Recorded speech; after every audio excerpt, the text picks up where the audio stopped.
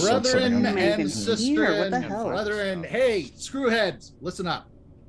Before we begin, it's time to discuss ongoing business. Before we begin, what comes before we begin, we have to address the snack treats situation. Snacks, yes. Serious, yes. Yes. I'm fucking hungry. Man. Absolute I wanna get a snacks. bite. We need Before we snacks. begin what precedes what begins, that which comes before we begin, we have to consider the drink selection. Yes, Yes. absolutely. A drink, Yes, right? you- Drink Yeah. You guys are my vodka. Have to have something. Well, It's just absolutely- before we begin, what precedes what begins, prior to that which precedes what begins, that antecedents, we could stop to consider the powder selection.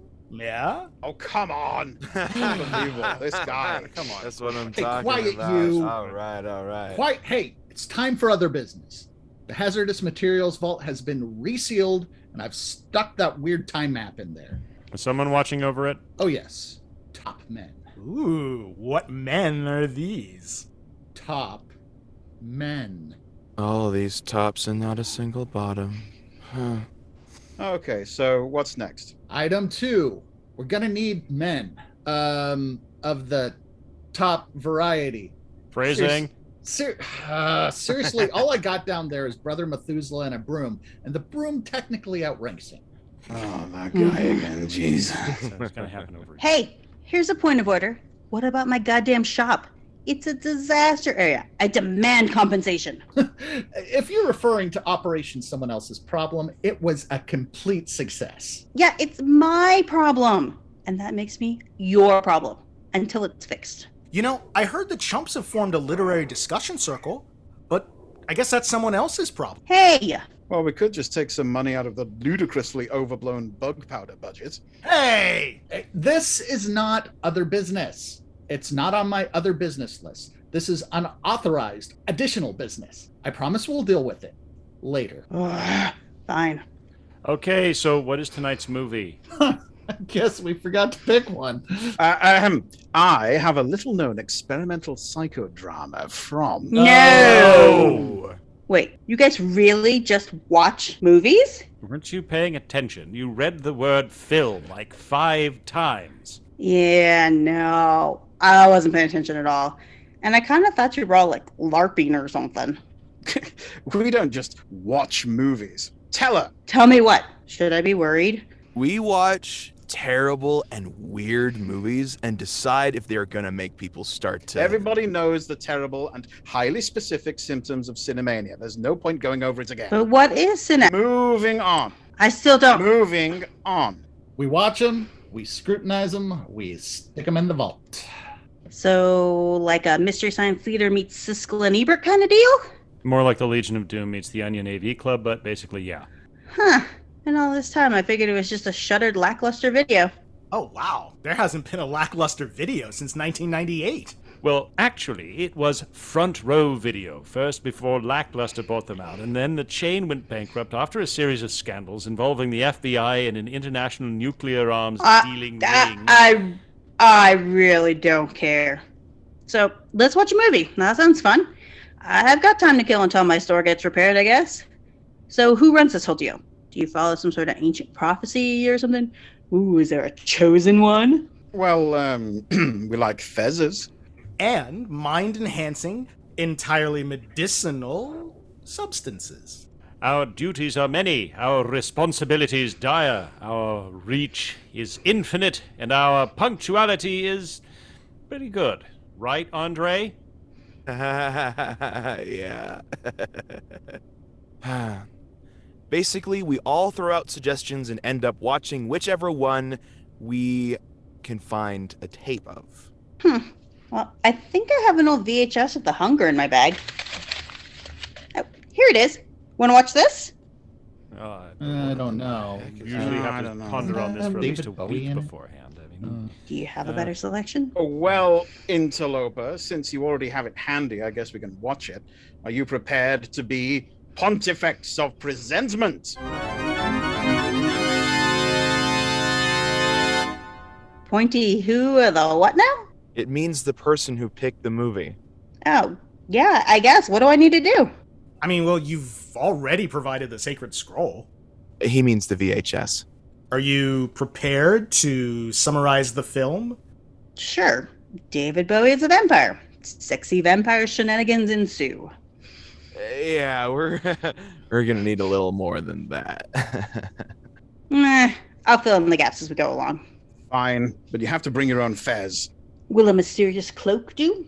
I already lined the hood with foil. I like this one. She can stay.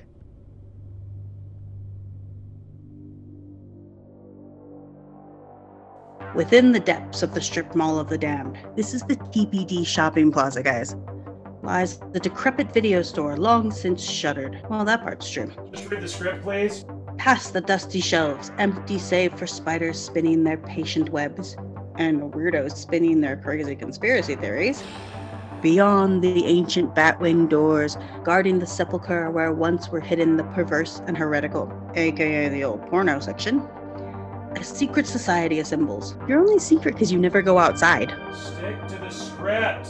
To scrutinize those films which are rumored to drive viewers to madness and disillusion. We'll see about that. Draw closer, dear listener. I don't think anyone's actually listening to this.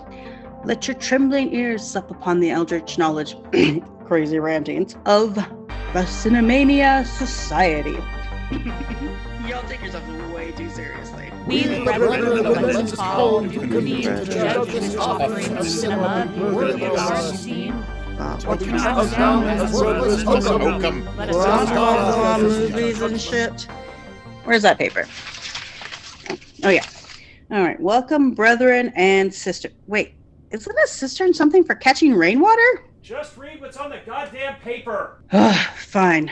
Welcome, brethren and cistern, to this conclave of the Cinemania Society. Please be seated, lords. And welcome to our listeners, if you exist, to whom I will now issue this warning. We, the disciples of the Cinemania, have studied the mysteries of... No, I'm not reading this. Listen, we're going to use salty language. A lot of it. We're also going to talk about things that aren't for kids. If you can't handle any of that for some reason, or if you are a kid yourself, and seriously, where the fuck are your parents? How'd you get a hold of this podcast if you're a kid? Anyways, you're probably better off listening to a different podcast. Got it? Okay. Let's see who's here. I'm guessing you don't want to call me Doña Esperanza Servando Georgina Zamora de la Rosa de Ruiz Bravo all the time. Oh, we can't just call you Hope. Why not? It doesn't fit with our aesthetic. It's not very ominous, is it? And what aesthetic is that, exactly? I am Cinquisitor Ethan, keeper of the lenses. I don't see any lenses. What the fuck is this Inquisitor? Profligator Daniel, possessor of the word. How do you possess the word? Scrutinizer Zacharia here, guardian of the door. Oh yeah, you're doing a real good job with that door, buddy. Hey! Repositor Andre, voice from the outer world.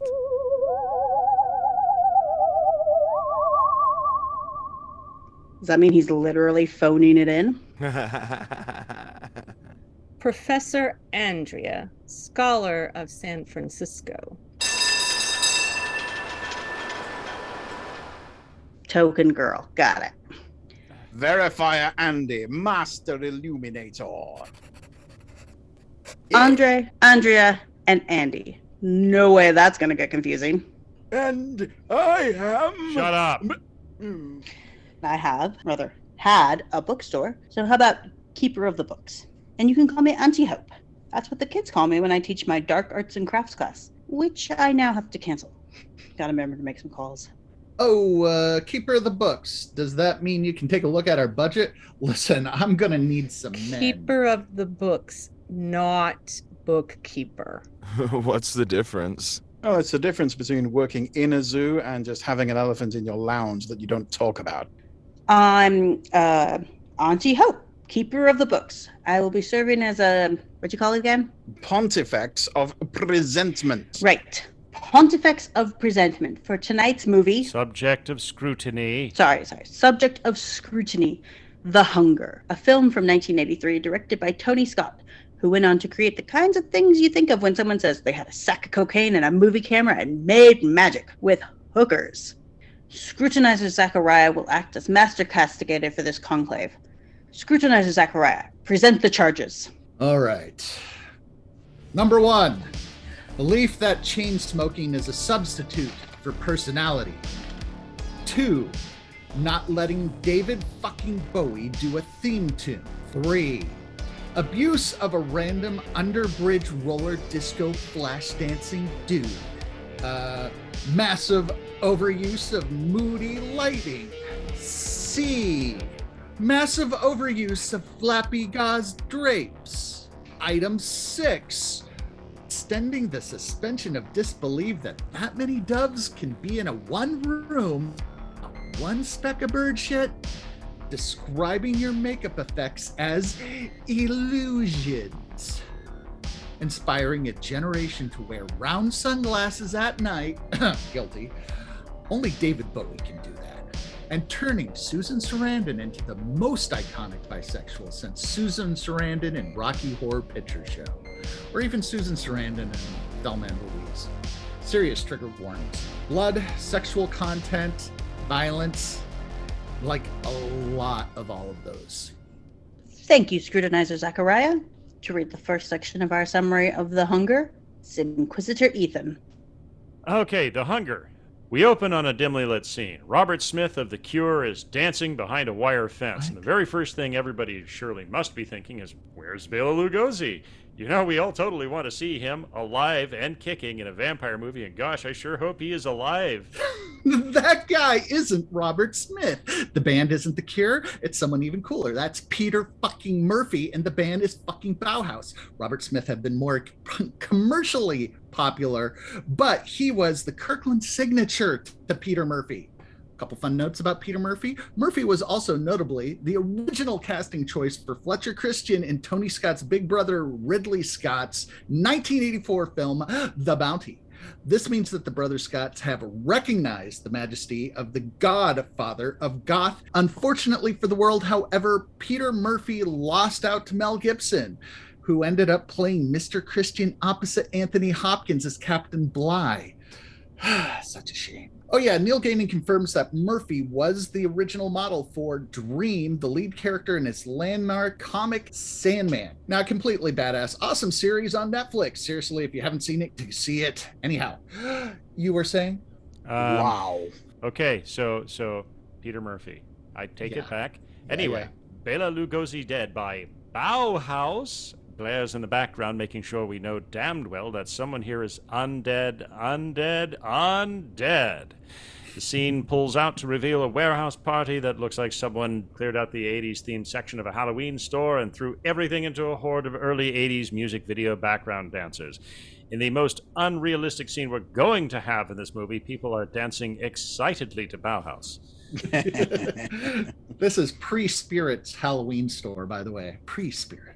We see the dancers reflected in some very cool sunglasses that are gradually revealed to be worn by David Bowie and Catherine Deneuve.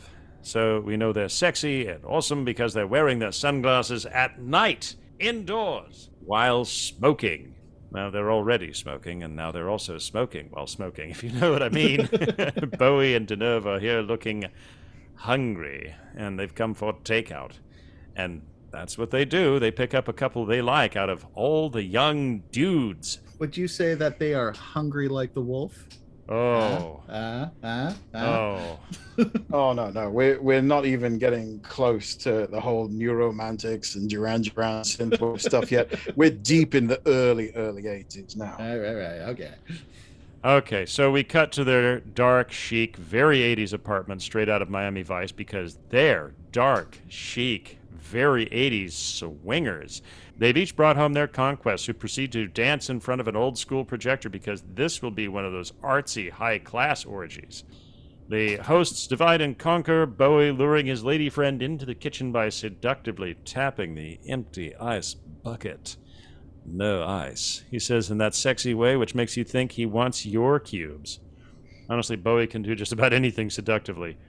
Hot and heavy make-out sessions begin, but they consist mostly of a sort of angry licking, until Bowie and Deneuve pull out their Tiny Necklace Daggers, trademark, and slice open some necks. This is modern love, I guess. The scene cuts back and forth between vampires and a video feed of two monkeys in a cage. They never say the word vampire, but if it walks like a duck, quacks like a duck, and drinks the blood of its victims like a duck, then it sounds like you got yourself a duckula. God. As the vampires feed on their victims, one monkey goes absolutely ape shit and eats the other. Maybe this is Tony Scott. It's a monkey, not an ape. Yes, that's true. And if you can't remember, there's an easy rhyme that I can teach you to tell the difference. Monkeys have tails, apes don't. That didn't rhyme. That doesn't rhyme, bitch. That's why you can remember it. Okay. Anyway, maybe this is Tony Scott making a point about something monkeys. Fuck, I don't know. I mean, everybody was on cocaine. It was the early 80s. Jesus Christ. After their dinner, Bowie and Deneuve get in the shower to wash off all their sins and promise each other forever.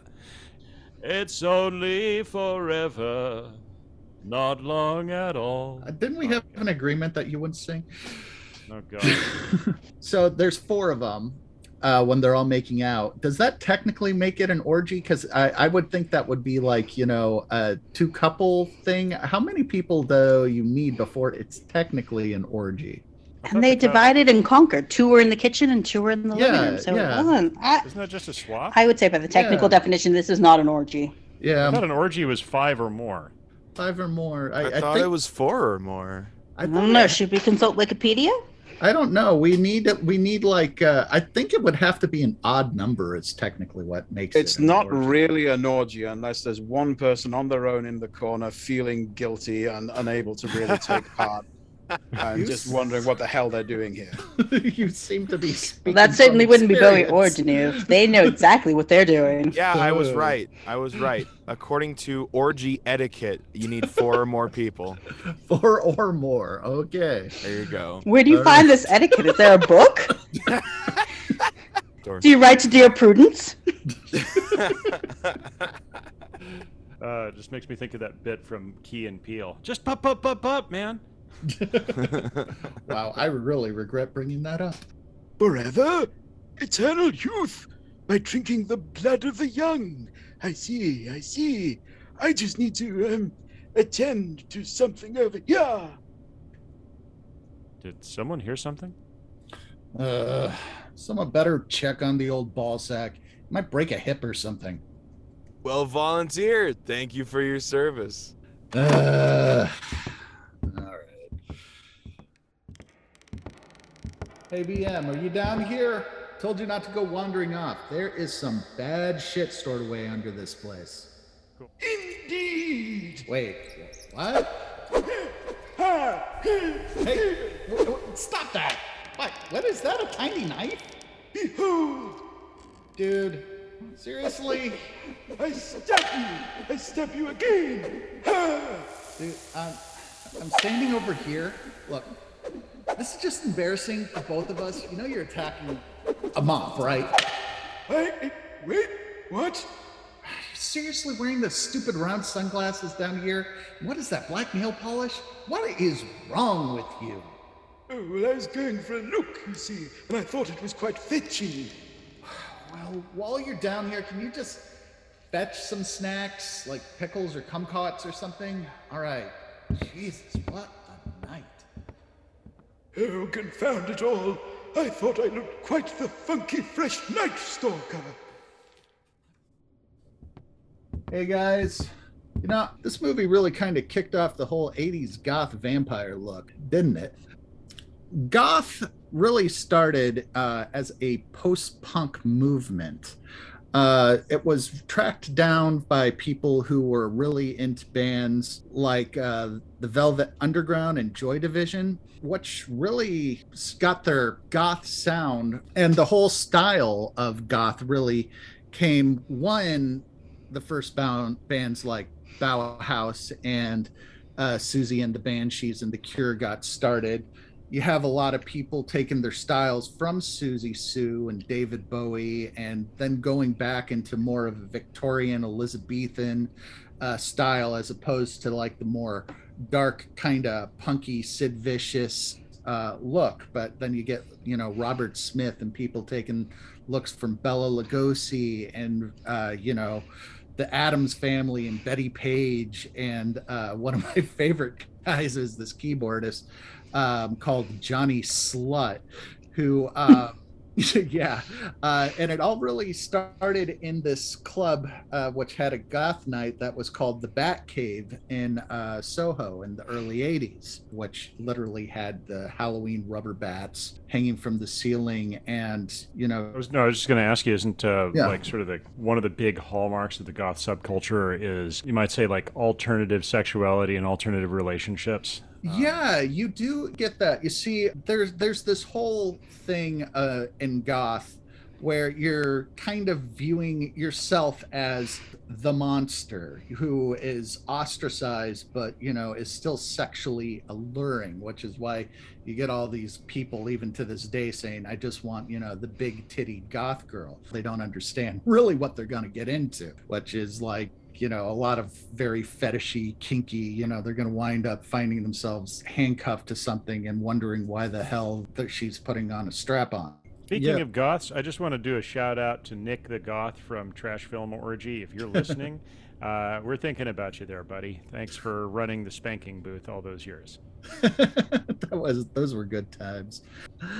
But going back to fashion, there's general influences of goth. You always have had this sort of horror film goth crossover, and that goes back to places like the Batcave and taking from early Edgar Allan Poe and that feeling of moroseness and the acceptance that everything is sort of in decline, that things fall apart.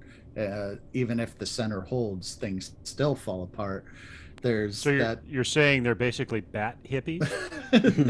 In a way, without that happiness to it. Goth is also interesting as a subculture in that it has no like particular one drug that is the defining drug for that subculture. Like, except maybe cigarettes. Heroin. Cloves. Clove cigarettes. Clove cigarettes. Up until this point as well, the vampire movie was played out. I mean, all through the 70s, it was all just cheesier and cheesier vampire movies, mostly either exploitation or set in Victorian times or whatever. And then you have the goth movement coming in, and suddenly it's a perfect match. Goths plus vampires. It works. And I mean, the preceding this was all the Hammer Films stuff where they were kind of, beating the Dracula story to death. The son of Dracula. Yeah, and also at this time you also have authors like Anne Rice started. I believe she wrote Interview with a Vampire in the mid 1970s. Yeah, it was really some new life, as it were, into the vampire. It was really tropes. time for a new look at vampires, and definitely this movie said, hang on, we've got the Goths, we've got the idea of the vampire film, which needs revitalization, brings them all together, and it's a match made in heaven.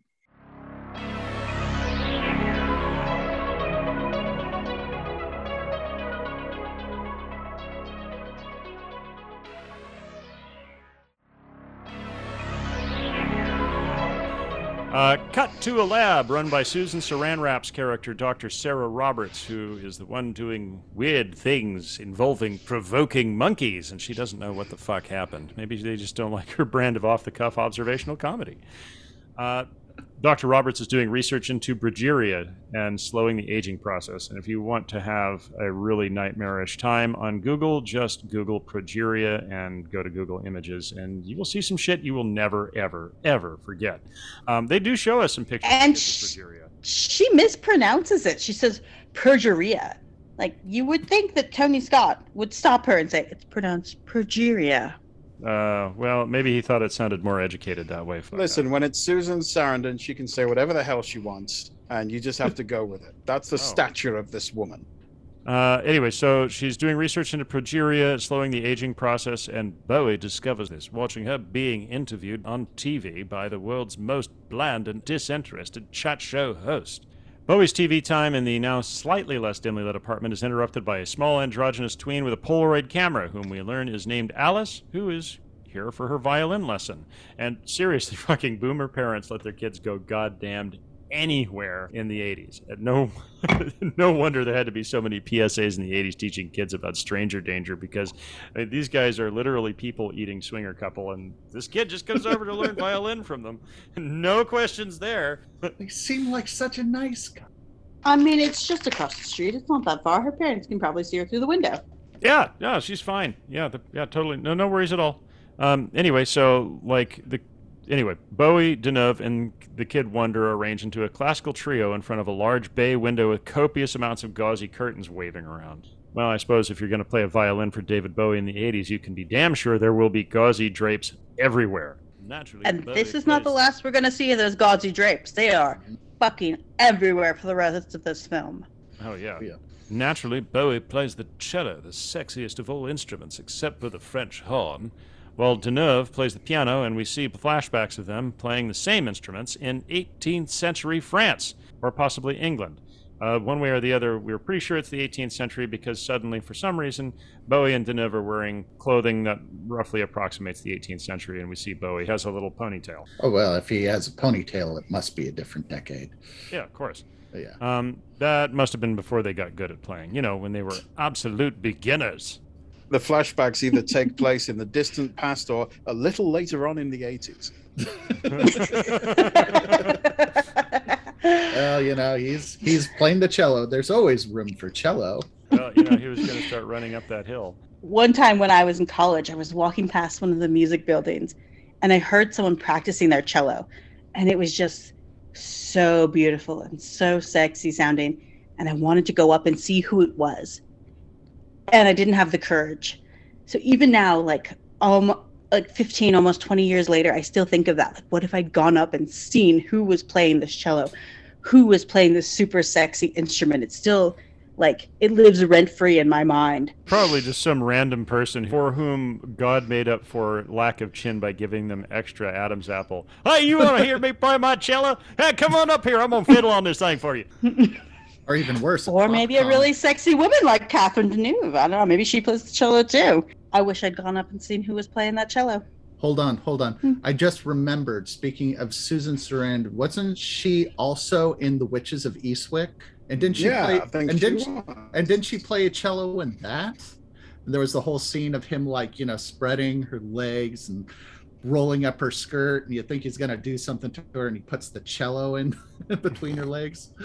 I don't know if it was her, but that was an awesome scene.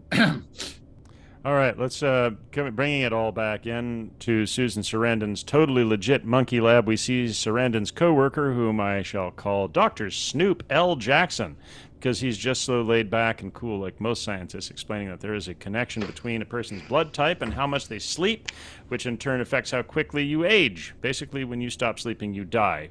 And I can confirm this. That's a real thing. If you do stop sleeping, you do eventually die. And medical science basically considers anything more than 72 hours without sleep to be pretty dangerous, medically speaking. And anyway. Doesn't the Geneva Convention consider that to be torture? Yeah. Sleep deprivation is considered to be a method of torture for real. Sadly, the Geneva Convention never did apply to monkeys. Basically, when you stop sleeping, you die, but right before you die, you turn into scary monsters and super creeps, which we later learn is what caused the monkey to go off the deep end and eat his buddy. Through the medium of flashbacks, we get the idea that our two hungry hipsters have been doing this for a long time. However, Bowie confronts Deneuve, and actually we learn later that they are named John and Miriam, but honestly, who cares? And accuses her of wanting Alice to be next. We don't yet know next what, but it's clear that Bowie obviously feels pretty betrayed. And he also mentions not sleeping lately. It's confusing. He seems like he's surprised that he's not going to live forever, but then he asks Miriam how long the others took, so obviously we know something was up. Miriam just wants to enjoy the time they have, those golden years. Wop, wop, wop. Bowie puts on his best going outside clothes because some people actually can pull off a fedora and trench coat combo, and heads down to Sarandon's lab, which is conveniently within walking distance of his apartment. He looks like Dick Tracy in this bit. He kind of does, but oddly, yes, he's one of those few people who can pull off the trench coat and fedora combo without looking like, a libertarian about to go into a rant about why the age of consent should be lowered just before he shows you his collection of gas station katanas. I think that he could even get away with saying "milady" in that outfit. I was just gonna say. No he one. looks like a I'm gonna redhead. tell you, as a woman, no one can get away with saying "milady." No one. Unless it's David Bowie. Nope, not even David Bowie. Also, just a quick note, I want to shout out to Robert Evans for giving me that bit, which I totally ripped off from him. So thank you, Robert. Anyway, so he tries to While explain you were to... enjoying my Berlin period, I was studying the blade. Yes. He tries to explain to her that he's starting to age rapidly, but she has a meeting to get to right now. And he gets extra creepy and screams, "I am a young man, which is totally a thing that young men do. Totally stable young men, mentally stable. Screaming about your sanity or something we've seen again and again in these movies is a great way to prove your sanity. Prove the point that you are completely sane, indeed. Worked for Sam Neill. Worked for Sam Neill. It worked for Alan Bates. It's a recurring theme. But okay, so Sarandon gently escorts Bowie to a waiting room, promises to be back in 15 minutes, and promptly alerts security as soon as she's out of sight, which is not a bad idea, actually. Sarandon is in her obviously not 15-minute long meeting and gets down to some serious monkey business. She checks a video feed of the crazy-ass monkey that shows that after he gets done eating his buddy, he begins to age super rapidly to the point that he decomposes in a matter of minutes. Like, this is actually quite an enjoyable piece of stop-motion animation that they do here, and probably ate up a good chunk of the film's budget. You have a very different definition of enjoyable than I do. Well, it's at least reminiscent of the rapid decomposition scene in Evil Dead, which they did on a whole lot less budget. But anyway, ashes to ashes indeed, which this does not bode well. This is something I would say is more even than foreshadowing, probably close to more like 5 shadowing. Maybe even 6 shadowing. Dun, dun, dun. 2 hours later, Bowie finally gives up waiting and then sees Sarandon in the stairwell on his way out. She had dismissed him as a crackpot. Who wouldn't? But she can see that he has obviously aged in the 2 hours since she saw him last, transforming completely into Old Bowie, which it's actually a pretty cool little sequence of him waiting and aging as he waits, and that nobody in the waiting room remarks on whatsoever. Look, if I was sitting next to a dude and he aged that fucking rapidly while I was waiting, I would probably be a little disconcerted and notify the medical people right away to do something. But you know, it's the 80s. No one paid attention to anything. They were all just so high they didn't care. Everybody was too self-absorbed. And if you're willing to willingly enter a waiting room in a crazy monkey clinic, you got to expect some weird shit. True. Granted, everyone was just staring at their phones, right? Now Sarandon is thoroughly intrigued, and she tries to apologize and get him to stay, but he is pissed off and wants nothing more to do with her. He yells at her with all of the old man rage and spittle he can muster before storming out. Maybe he's just afraid of Americans. On his way home, Old Bowie impotently attacks a solar roller disco enthusiast trying to have a perfectly innocent flash dance moment under a bridge, but his tiny necklace dagger, trademark, misses its mark. Old Bowie just doesn't have the gumption to take down an 80s roller skating bridge person anymore, and that's just sad. It's hard going through changes. No, you're on notice. You're on notice. Turn and face the strange. Nope. We're not doing this. We're not doing this. Oh, all right. Dejected and still possessed by the hunger, he comes home. No one knows where Deneuve is, but Old Bowie is home alone until Alice comes by. Well, maybe just a little snack, right? Maybe just a smidge of a young American to take the edge off. Who's ready for snacks? Ooh, snacks. All right. Okay. Kumquats? Yeah. Pickled kumquats. What the fuck? Hey. I just need someone to help me with the biscuits. Yes, the heavy biscuits. What are you talking about? Seriously, this guy? I think I pulled a ligament, you see. So if one of you would be so good as to lend a hand. Pulled more than a ligament. Fine. Anything to get this over with. Come on. Is this even the way to the biscuit vault? This is the way to death.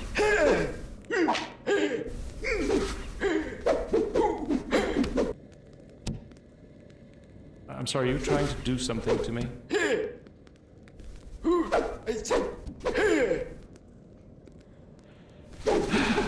Well, you know, this reminds me. Wasn't there a serial killer who used to pretend to have a broken arm and get people to help him carry stuff? Yes, Ted Bundy, you fool.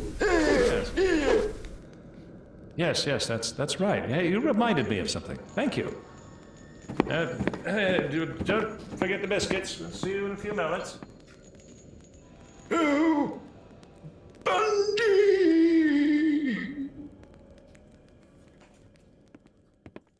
Hey, I just thought of something. This whole thing with Bowie trying to stalk and kill people has a total serial killer vibe. And like Deneuve and Bowie are shown as being the ultimate swinger serial killer couple, which actually sounds kind of phony, right? Well, actually, as it turns out, there was a real serial killer swinging couple. You guys ever heard of Gerald and Charlene Gallego? I think it's probably Gallego. I have not. Yeah, Gallego. No. Don't think so. I'm sure it's pronounced Gallego, but because it was Sacramento in the late 70s, people Anglicized, yeah. No, I get it. I get it. Yeah. Anyway, so I'm just going to say Gallego because I think that's how he said it. But honestly, I don't give a fuck how this guy said it because he was a serial killer and he was an asshole. But I'll say Gallego. I think that's how people knew him. Anyway, a serial killing couple that swings in the 1970s. Why am I not surprised? Well, no, it's actually quite rare because even back then, because this was the heyday of serial killers, like right, everybody was focused on it after the Zodiac killer. I mean, there were serial killers who preceded them, but the 60s and 70s were pretty heavy. There were a lot of serial killers in operation, and there are not that many swinger couples, and it made international press. So, one of the things about Gerald and Charlene Gallego was that they would kidnap young women and as sex slaves and then abuse them and then murder them. And this was going on between 1978 and 1980. And in fact, one of the places where they picked up victims was at the Sail Inn on Jefferson Boulevard that I live like maybe a half a mile away from at best. I passed by it when we were moving into the place where I live. My dad points it out. He's like, "Hey, that's the Sail Inn." I said, "Yeah." And he said, "Yeah, do you know that that's where a serial killer couple used to hunt?" I was like, "What?" Dang. So, I mean, if you give your business such a terrible pun of a name as the Sail Inn, you're kind of asking for it. Yeah. Well, there was another thing that happened too, which I think this may have. I think the Gallegos may have been, and one of the other funny things about Gerald Gallego, which honestly this guy really should have just been a goth instead of a murderer, because he was married 7 times, including twice to the same woman. Then married. Always a good sign of a stable relationship. Yeah. She didn't learn her lesson at all, did she? Well, Charlene, his partner in crime, was actually from Stockton. It all makes sense now. Yeah. Yeah.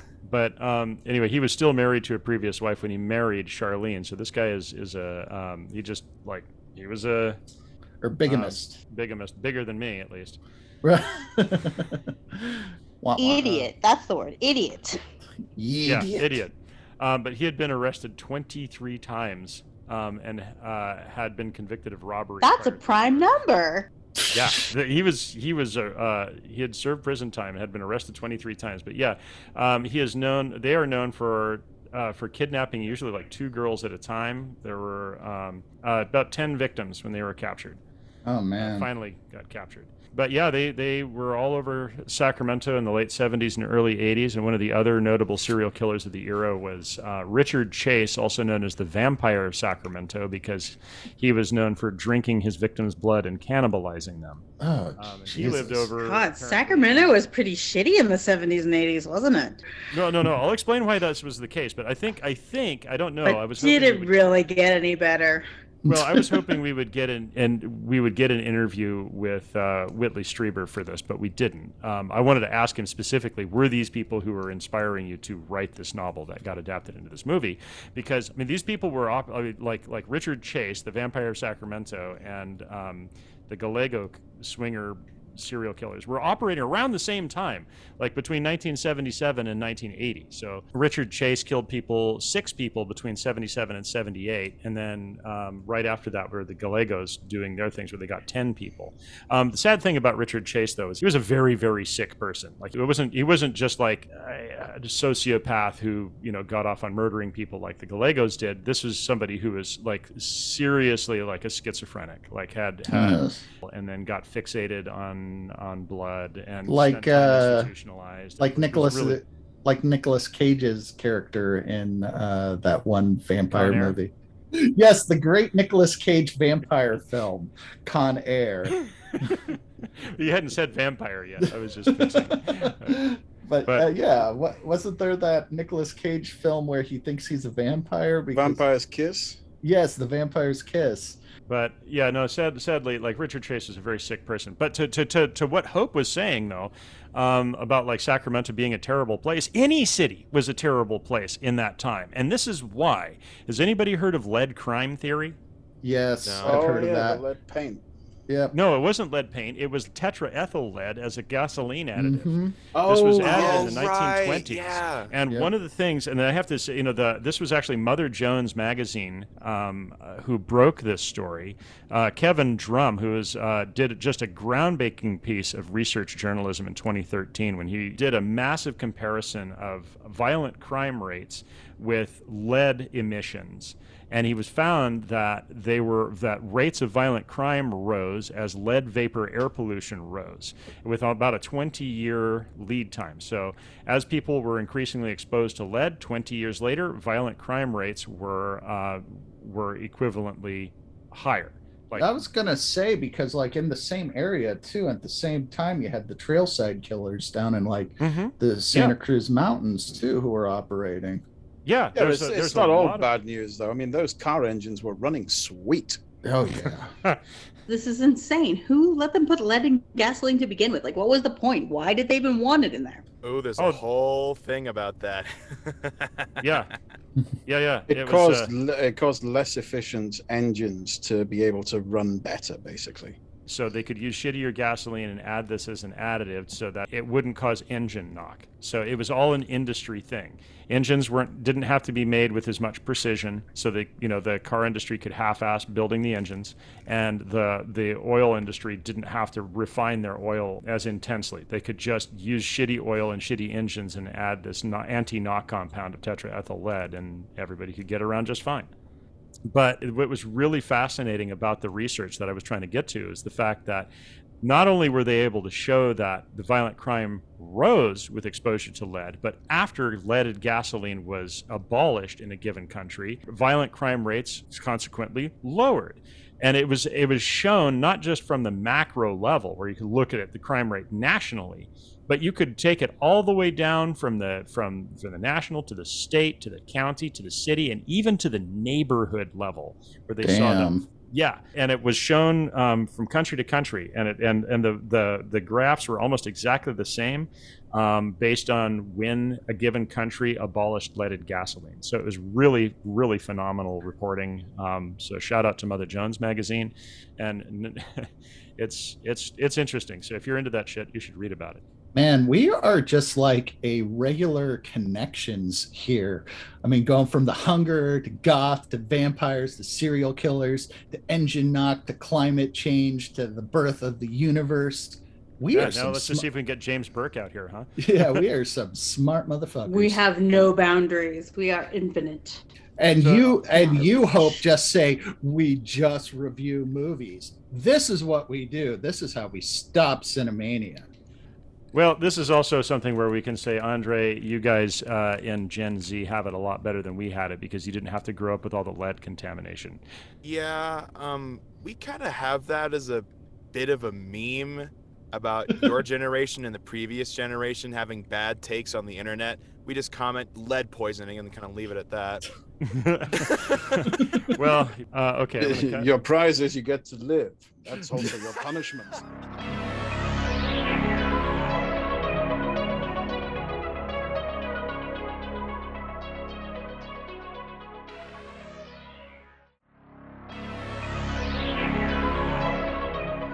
All right, that was enough of a snack break, guys. Everybody got their drinks topped off? All right, let's bring it back in. Completely chill with the weird old guy hungrily eyeing her, Alice asks if he is John's father, while she's just sort of wandering around the place looking at things and taking the occasional Polaroid. She had planned to just leave a note for Miriam, but she has her violin with her and tells Old Bowie about a piece she's been working on. He asks her to play for him and she obliges because this is the 80s and stranger danger isn't a thing yet, at least for big city latchkey kids, so she thinks nothing confirm. of... Can jeez. confirm. Throwback. So she thinks nothing of hanging out alone in an adult's apartment with another adult she doesn't know. As Absolutely can confirm. That was a thing that happened in the early 80s. They had to run all those PSAs back when I was a kid about this is why you don't go with strangers and do stuff. Otherwise, you end up in this movie, I guess. Watch out, there could be vampires. Yet more allegory from this film. Oh yeah. As Alice plays, Old Bowie is overcome with the hunger. He busts out his Tiny Necklace Dagger TM and attacks Alice from behind. Somehow Alice is still wearing her Polaroid camera around her neck while playing violin, and she snaps a picture on her way down. The Polaroid photo falls dramatically to the floor, while Old Bowie feeds on Alice in the background. All she ever wanted was to hang around while she was waiting for the man. Later, Miriam returns home and Old Bowie confronts her. It's clear that he hasn't got long left. "You said forever," he repeats with obvious betrayal in his voice. They have flashbacks to 18th century France. Presumably we're meant to think that this is where they met. But this time, Old Bowie chose to look back in anger. He confronts his lover in all his wrinkly glory and demands, "Kiss me!" Kiss me! Brother Methuselah, you need to go sit down and cool off. Getting a little antsy over there. Miriam pushes through her obvious revulsion and obliges. Whether this was Miriam's disgust for John or genuine disgust on the part of Deneuve for having to make skin contact with those heavy prosthetics, makeup illusions, is anyone's guess. Miriam finally notices the body-sized blood stain on the floor, which she had previously overlooked. I guess she wasn't hungry? No, maybe. She shouldn't have you looked. Wouldn't catch people licking gravy up off the floor, right? I mean, if you see a giant pool of gravy on the floor, it's not like you're just gonna, unless you're really starving. But anyway, go ahead. Now I'm just picturing that, and that's burned into my brain forever. She shouldn't have looked at the carpet. He's done something awful on it. She sees the nose with a rolled up newspaper. Yeah, right. She sees the Polaroid in the grisly puddle that used to be a tween and makes the connection with Alice. She turns to John and asks/accuses him, "What did you do?" John begs her, "Give me a little longer," and collapses. Miriam says she can't, so John begs instead for death, and Miriam replies again, "I can't." He's really making her feel under pressure. Dun dun dun dun dun dun dun dun dun dun dun dun dun dun. Actually, quick side note. In the book, the reason why she's so pissed off about this is because Alice was supposed to have been Bowie's replacement. She knew this was coming, and they were, much as I hate to use this term in the charged times in which we live, but this would have been a completely accurate term given what they were doing, grooming of Alice. Miriam carries Alice's body to the incinerator in the basement, and oh yeah, it turns out they have a massive human body-sized incinerator right there in the basement, because of course they do. To be fair, on Gen Z in the before times, these were fairly common in older buildings. They are for burning trash, and for heating the building in the times when nobody gave a fuck about carbon footprints. Yeah, no, that's not a joke. They used to heat the building by burning garbage. And we wonder why now suddenly the whole planet is on fire. Like, isn't that also just carbon monoxide poisoning too? Oh yeah, no, I mean, like we're still not that far removed from the pea soup fog days of jolly old London when they burned rocks to heat their homes, and and people died from all the sulfuric acid that the fog would turn into from all the coal emissions from everybody's house. Oh my and then God. So, even in the late 70s, early 80s, they still had incinerators in buildings where they would burn trash. You'd had a chute in your apartment, you'd dump all the shit down the chute, and they would just go to the incinerator and burn, burn, burn, burn. Anyway, somehow no one has noticed the copious amount of bodies that this couple carries into their basement. By the time Miriam returns, Old Bowie is completely decrepit, so she cradles him in her arms and carries him away. Just picks him up like a cloth sack full of sexy boomerangs. He tries to say something about it, and she's all like, "Shh, John, I'm only dancing." Next, we cut to what is presumably an attic. Miriam has somberly carted a dying ancient rock god up an entire building from basement to attic. And that's real dedication to the bit right there. Up in the dark, sinister rafters, there is a circle of light shining in from the ceiling and attracting doves, because higher-end properties don't allow pigeons. They presumably shit everywhere. There's not a single speck of dove shit anywhere in this attic. I mean, and you have to imagine the crewmen, the film crew, like they had to be just swimming in this stuff. Oh, Art department. All right, Dove took a dump. Go clean it. Yep. Not gonna be Grips. Not gonna be Grip department. Not this time. No, it's not G&E. That's all art department, man. That's poor bastards. Deneuve parts the sea of doves. We can only assume that the lingering shadows disguise a reeking inch-deep carpet of guano, and lays Old Bowie in the circle of light, surrounded by, yes, more gauzy curtains. She then puts him into a cheap wooden coffin, and it turns out that there are a lot of coffins stacked around the room. Now, from the flashbacks, we know that they didn't always live here. So at some point, they were moving house, and one wonders if Bowie made mention of the large collection of ancient funerary caskets that Miriam was bringing along. It's not like chucking an old end table in the attic because you'll find a spot for it later. Weird that she keeps her coffins in an attic instead of down in the underground. Well, you got to keep them somewhere, Yeah. I mean, might as well. Again, that's where kids store their old stuffed toys when they're done with them, is in the attic, right? Ugh. Whoever is interred in these coffins, Miriam seems to have an emotional... He said turd. Nice. Let's go. Whoever is interred in these coffins, Miriam seems to have an emotional connection to them. She strokes her hands over the crumbling wooden lids and asks that they be kind to him, presumably by keeping the bastard doves away or something. She calls them my loves and speaks to them in a way that makes it obvious they aren't dead. This isn't like someone talking at a headstone, but knowing it's just symbolic, she's really talking and they really hear her. A real We Are the Dead kind of vibe. Oh, I just can't figure out what she's doing here. She says, be kind to him. How can they be kind to him? They're all boxed up like he is, too, and stuff away in the attic. What are they going to do? Use harsh language? Yeah. They're going to use vicious mockery very aggressively. You have a bunch of passive-aggressive vampire mummies in the attic. All they do is just talk trash for eternity.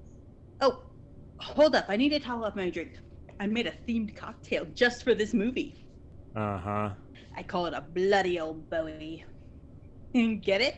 It's got cranberry juice to give it a good bloody color, vodka to give you that fun, lightheaded blood loss feeling, and lemonade reminiscent of elderly incontinence, but no ice. You have to ask for that. Ah, it's cool. You people are no fun. That is quality themed cocktail action. I'll be right back. That sounds good. Bring me one. Got it. Yummy, yummy vodka. I'm gonna drink a lot of cranberry juice. And there's whatever. It's just garnish anyways. I got the main ingredients right here. Want me to see me play the cello? The second sexiest of all instruments? I've got a French horn around here somewhere. I'm a young man. Kiss me. Oh, I've seen this before. Did you take all your meds at once or something? How many pills did you take? Fall under my sexy spell. Oh, you did not just wave your gauzy carton around at me. Hey, give me that. A cello. And don't do it again, or I'll show you a whole new way to play the French horn. Oh, Bowie never had to put up with this. Oh. Guys, after this point, Bowie's basically done. He's boxed up. What do we think of him in this film? Well, he's not bad. I wish he was the David Bowie we know and love instead of a withered old skeleton more. I was gonna say that, yeah. He doesn't have the gravitas of Bowie in Labyrinth. So, if you think of your film as like a meal, Bowie's like bacon. You don't want him as your entree. It's too much. It's overwhelming. It's overpowering. But you've got him on the side. You got him just like accenting everything else and complimenting everything else. He works great. You're saying that Bowie is the ultimate side piece? Yes. A little bit of Bowie buffet, you might say. Yes. But if you look at the movies where he's been the lead, like The Man Who Fell to Earth and The Man Who Sold the World, and well, this film, it's a lot, and they're very much sources of Cinemania. But if you look at films like Zoolander, where he was just he just had a cameo, or The Prestige, where he was Nikola Tesla, he adds a little something. You know, he just kind of gives it some crunch and some salt, and he just gives it a little something. But you don't want a whole plate of them. I did read in a later interview, he kind of got a little bit bored with the project halfway through. As one would do with an entire plate of bacon, right? It seems exciting, and then halfway through you're like, ugh. I mean, it's the early 80s. He had a lot going on. There was a lot on the horizon. And I think he kind of maybe went into this film and thought it'd be a quick job, and a short way into filming maybe thought, okay, I'm kind of done with this. I think perhaps the Irish would take you to task on throwing shade on an entire plate full of bacon. I can just see Bowie going, look, the Irish have made some wonderful contributions to film and cuisine, haven't they? Yes, they certainly have. I can just see David Bowie going, look, man, gig has gone on for weeks. I've already banged everybody on the set. I'm done. Come again? Keeping me too long. I'm just the bacon. Like you could throw 15 minutes of Bowie into like any film, any show, and it would make it better, and it'd be great. But you go much beyond that, and it's just cloying and overwhelming. Yeah, I can dig it. So I think he should reserve his leading man status for music. And stick to being a side piece in films. That's my opinion. So you're not fond of a BLT, a Bowie lettuce and tomato sandwich? No, that would be okay. The Bowie is nice and lean, and the tomatoes, they're just so perky. I'm not a witch, I'm your wife. You season that with a little Ziggy Stardust, you're perfect. Exactly. Just Ziggy Stardust, not Ziggy Star like slather. Not a slab of Ziggy. Dusting. Just a sprinkle of booger sugar. Exactly. Spread some thin white Duke over the bread, and if you want Duke on your bread, that's you, dude. Oh boy. While all this is going on, Susan Sarandon is trying to work out who her mystery pensioner was. She remembers John's last name and looks him up in this ancient thing called a phone book. She gets the address and heads over to... Book. Did you get that? You actually used to be able to look up people's phone numbers in books you could find all over the city. Jeez. Like, This is what you did before you had the internet. If you were a private detective, you actually had a job. Now, if you want to find somebody's phone number, you have to go pay someone. They still have them. They're still listed. You just have to go to a website and pay for it now. Jeez. A different age. Anyway, she gets the address and heads over to apologize and pay a visit to this geriatric curiosity. Miriam eyes up the doctor in a very creepy/seductive way before telling her that John has gone to Switzerland. This is the early 80s, so that doesn't have nearly as creepy a vibe as it would now. Sarandon doesn't mind the ogle. She writes her number on a piece of paper and gives it to Deneuve before leaving. Is this is saying that he's gone to Switzerland the vampire equivalent of telling a kid that their dog has gone to live on a farm up in the country? Oh yeah, most definitely. Yeah, John went to go pick up some cigarettes and he's not back yet. But it's been 5 years. He's still getting cigarettes. She obviously likes this couple of kooks. A walking New York stereotype comes up to Miriam and introduces himself as a detective investigating Alice's disappearance. Seriously, this guy is Discount Store Columbo. Oh, this is Dan Hedaya. Dan Hedaya. He is the guy who plays, is it General Perez in Alien Resurrection? Nice. You see him here, he's very young, but he still has exactly that same look on his face, that same underbite, the same like intense eye bug that he gives everything. I mean, this guy is a fantastic character actor in everything he's in. Love him. Yeah. I did like his vibe when he came in. He's just very much detective without really even introducing himself. It's great. He's funny. Like I think this is probably the youngest I've ever seen him. I don't know if he was in anything before this, but one other note is that Dan Hedaya is connected to at least other movies of Cinemania. That classic piece of intense Cinemania, Buckaroo Banzai. He was in that next to Peter Weller playing Gomez. He looks unwashed and somewhat slightly dazed. Miriam invites him up. The incredibly discreet maid has obviously been in because there's no blood anywhere. While talking to the detective, Miriam fiddles with the paper in her pocket, and we flash to alternating scenes of Sarandon walking and a semi-truck somehow speeding down a narrow city street.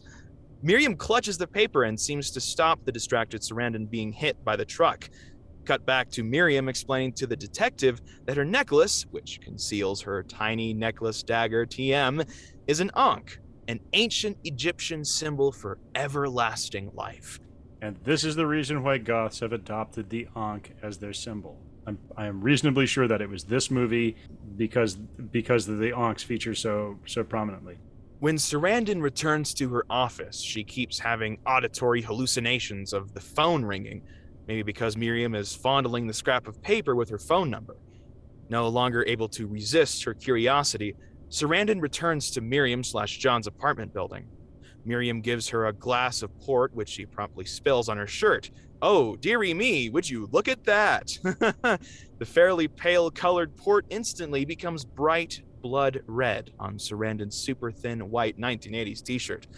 Back then, you paid extra for nipple-revealing thinness. Miriam offers to find her a new shirt, provided they can do so in her dimly lit walk-in closet while Miriam sits back and watches. Don't we all keep fancy upholstered armchairs in our walk-in closets? You don't? No, I can't afford a walk-in closet. What do you mean?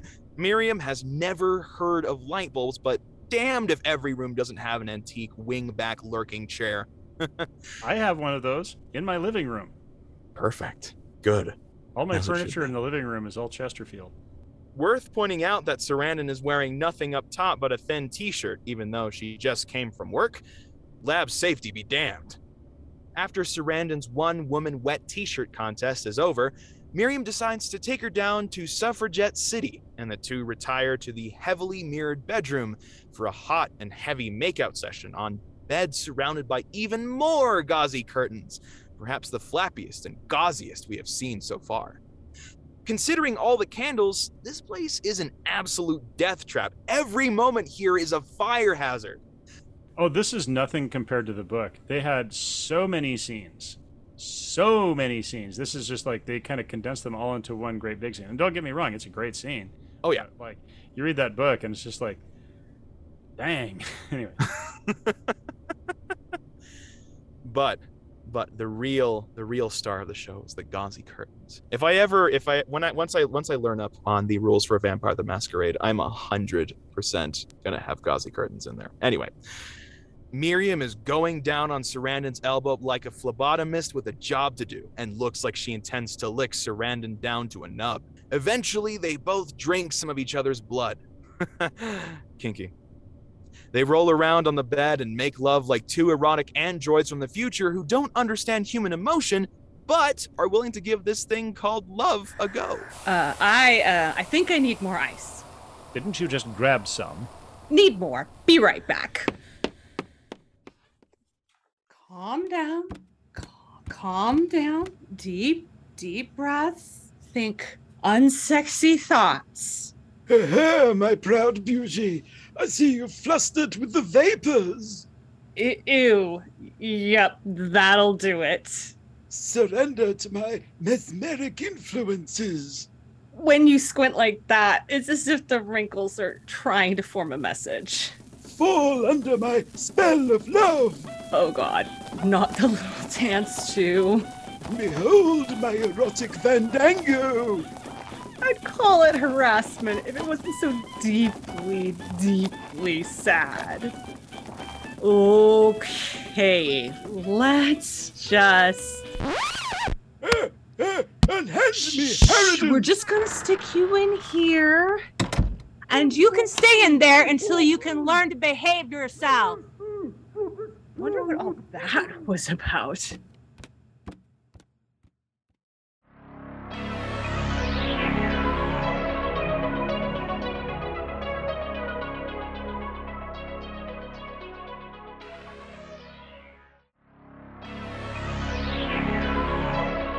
So we have a super hot scene here. Catherine Deneuve really knows how to work it. She totally owns the whole sexy seductress thing. In fact, the actress actually had a huge lesbian goth following after this film. I wouldn't be surprised if Bowie did too after this. Yeah, unfortunately, at the time, early in the 80s, with the AIDS crisis just starting, a lot of people weren't all that aware, but they knew that some weird disease was like striking people suddenly who had been very healthy before, and then very quickly they just wasted away, similar to kind of the way Bowie just like shrivels so quickly in the film. Yeah, it's kind of weird. It's sort of almost prophetic in that way, because like it would have still been in theaters when the AIDS crisis hit front pages everywhere. I mean, like movies stayed in theaters for like a good year and a half sometimes. Yeah, and also people were starting to hear inklings of the connection between what came to be known as AIDS and people with hemophilia, which is a bleeding disorder. So folks had an idea that blood was somehow connected to this weird disease that they were hearing about. So with the vampires and all the blood and the drinking, it all just kind of ties into that discomfort, I think, that people had at the time with this new disease that they didn't really understand. And even though, it wasn't fully understood at the time, there was also the connection with the gay community. Because before it was called AIDS, it was called GRID, gay-related immune disorder. They thought only gays got it. They didn't even want to treat it because it was this dirty thing that these dirty people did. If you had it, you were just basically a pariah. They'd put like signs on the hospital room doors and people would just be ignored, patients. Exactly. And there were some doctors studying it to figure out what was going on, which kind of reminds me of Susan Sarandon's doctor character as a scientist studying the weird condition related to blood that causes this rapid deterioration of the monkey that we see early on. It's a very notable scene, and ultimate death as well. So the kind of connection to medical research, trying to figure out how this weird blood disease worked. Yeah, that's an interesting parallel, actually. Like you were saying about them withering away, like kind of like wasting away to these sort of mummies, and then Hope pointing out about how people were just basically like shut into hospital rooms and left to languish in neglect. That's really reminiscent of the way that Catherine Deneuve's character, Miriam Blaylock, would just basically, once they reached the point they were no longer comfortable to be around, then she would just stuff them in a box and leave them to languish in neglect. Say she loved them, but basically just shut them away to suffer. I think bleak af, but one thing the movie does that it kind of takes that disconnect. This is all about the blood. Everything's in the blood, and the homosexuality in the movie isn't a bad thing. Whereas in real life, it was very much a big scarlet letter on you. If you got this, you were probably gay. But this, the gayness is kind of shown in a good light, because first it's a hetero couple who has all this. Exactly. Well, yeah, they definitely take a look at that swinger culture at the beginning too, and they're very clearly sort of depicted as swingers and picking up their conquests and doing this kind of thing, But the other thing, were they swingers, or was that really just dinner? Well, I think it's set up so that when you're watching it, it's like you think they're swingers, and then suddenly they whip out these little knives and then they start cutting on them. Like you don't necessarily know what it's about when you go in to see it unless you watch the preview or something. So you go in and you sit down and you watch this movie. They don't expect that you will assume that they're vampires. We knew it's a vampire movie because it's been around for Christ at this point almost 40 years. Then you would go see a movie without knowing anything about it. And oh shit. Oh, these people are going to get down. Oh, wait a minute. Like, I see what's going on here. these people are serial killers. Oh wait, no, they're not serial killers. They're vampires. Like they don't sell the vampire cannibals, something. Yeah, exactly. I mean, that's why I mentioned about serial killers earlier. I mean, this is very much in the mindset. This is very much in the minds of people at the time. Not to grab your thing and run off with it, but that's the point. People are thinking it's this. So there's a lot of overtones. Well, Catherine Deneuve was also very well known for playing murderers who were sexy but really cold. When what else is a vampire other than sexy but also really cold at the same time? That's a good point. Like a vampire uses sex to lure you in and then murders the living shit out of you. Isn't that like such an old trope about women? Like if they're sexual and if they're open with their sexuality, there must be something wrong with them. There's something else under the scene. Why would she want this? Why would she be so sexy and so overt unless she has an ulterior motive? She's bisexual or she's a vampire or she's got a disease. Well, to bring it back all the way around to what you mentioned about the LGBT community, it occurs to me that at the time, I think the people, within the subgroup within the LGBT community that suffered the most in AIDS were actually the bisexual people, because they were the ones who were like being blamed for transmitting it from the gay community, where it had been sequestered, to the quote unquote straight population. And nobody at the time was willing to acknowledge the sexuality spectrum, even though it had been published by Alfred Kinsey 30, 40 years before. Nobody wanted to acknowledge the existence. So this was the time it went from being that dirty gay disease to being something we actually have to think about and deal with, because the quote unquote normal people are getting it now.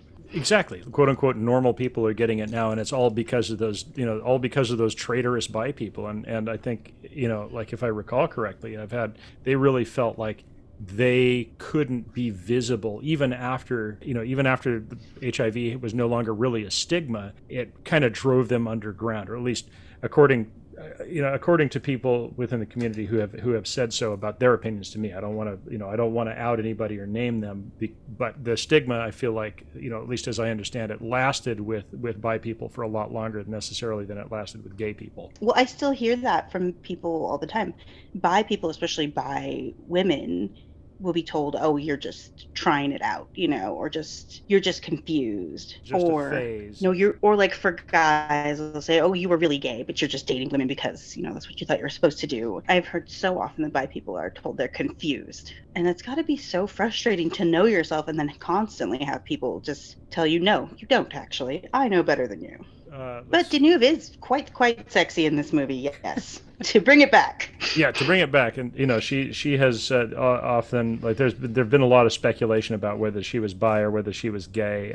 There's been a lot of talk for a lot of years. Gay for pay? No, about whether or not she has never outed herself. Well, like whether she was actually gay or rather she was only just playing gay parts. Is what I meant. Yeah, fair point. Yeah, gay for pay. Yeah. I would say that given that Deneuve has only had a couple of marriages, or is it just one? She's been married very few times, and then there was by Hollywood standards, and then there was a long break when they didn't know who or if at all she was dating. I think the lack of information led people to speculate that, oh, maybe she's actually lesbian. That's why she's not dating men. She has definitely had a very... God forbid you don't want a penis. There must be something wrong with you. Well, it's funny. She actually has had a very, I'd say scandalous, but very provocative love life. At the time when she was making The Hunger, she was 39 years old and dating a 19-year-old. Good for her. Yeah. It wouldn't have been, no one would have batted an eye had the gender's been reversed, especially then. Yeah, nobody gives a damn if it's Leonardo DiCaprio. But, when... I mean, he's only just now being called out on that, and he's, 50? Yeah. And Bowie went back and forth on, whether he identified as bisexual or not. I think he came out and then kind of went back in the closet, just because... It wasn't the time for him. It wasn't. It was not well received. Yeah. And he said in later interviews either that he either denied it or he said he regretted it. Kind of his stance on it changed over time. Yeah, he came out in 1972, and right when there was a pretty strong backlash against the gay community as a result of HIV, he regretted publicly outing himself. Yeah, it was not an easy time to be to be a bi or a gay man in the early 80s. It was not an easy time to be anything but a cishet white male. Yep. If you fit the Reagan definition of what society should look like, then it was an easy time. Default American person. Yeah, apparently, I was just checking my facts. It says Deneuve has not had a public relationship since she broke up with her most recent guy in 1991. Which was actually 30 years ago. 30 years ago. I feel old right now. Yeah, 30 years ago. And apparently she's kissed 5 women in different films. So sometimes people think that more than just that you're a good actress. Oh, so I mean, there's been speculation. I mean, times have changed. If you look at like Katy Perry or Lady Gaga, they kiss 5 women in a single music video. The times they are a-changing. They really are.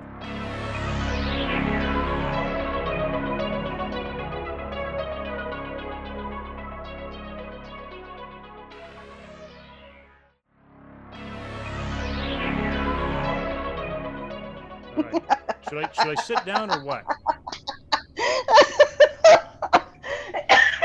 Sorry, I just lost it. Are we back? Now, what am I supposed to do? I suppose we might as well finish this miserable film. All right. Following a bit of kinky, delicious sex with a smoking hot vampire siren, Susan Sarandon decides what would really top off the day is a dinner with her intensely boring and judgmental husband, Tom. He asks where she went for the afternoon, acting very incredulous at the idea that 2 women could hang out just talking for several hours. He's also suspicious of Sarandon's new Ankh necklace gifted to her by Miriam, wondering who gives a gift like that to someone they've only just met. This guy is both too suspicious to ignore what's going on and too dim to suspect the obvious. He should just give up at this point, but boys keep swinging. I should be concerned if she decides to rent a U-Haul the next time she goes over to visit her.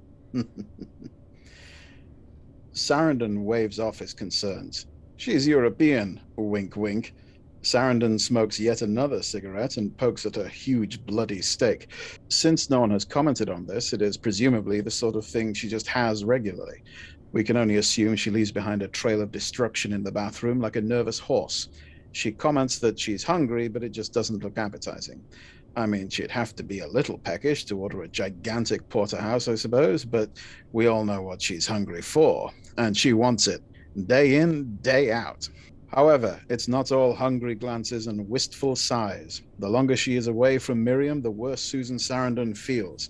She gets ill overnight, so she heads into work and everyone says hi. Her lab mates test her blood because why not? What's the point of having a top-of-the-range monkey battle arena and laboratory if you can't make use of the facilities? Dr. Snoop L. Jackson and co. tell her it looks like she has 2 different strains of blood fighting for dominance. They speculate that the second blood is not human, and it appears to be stronger.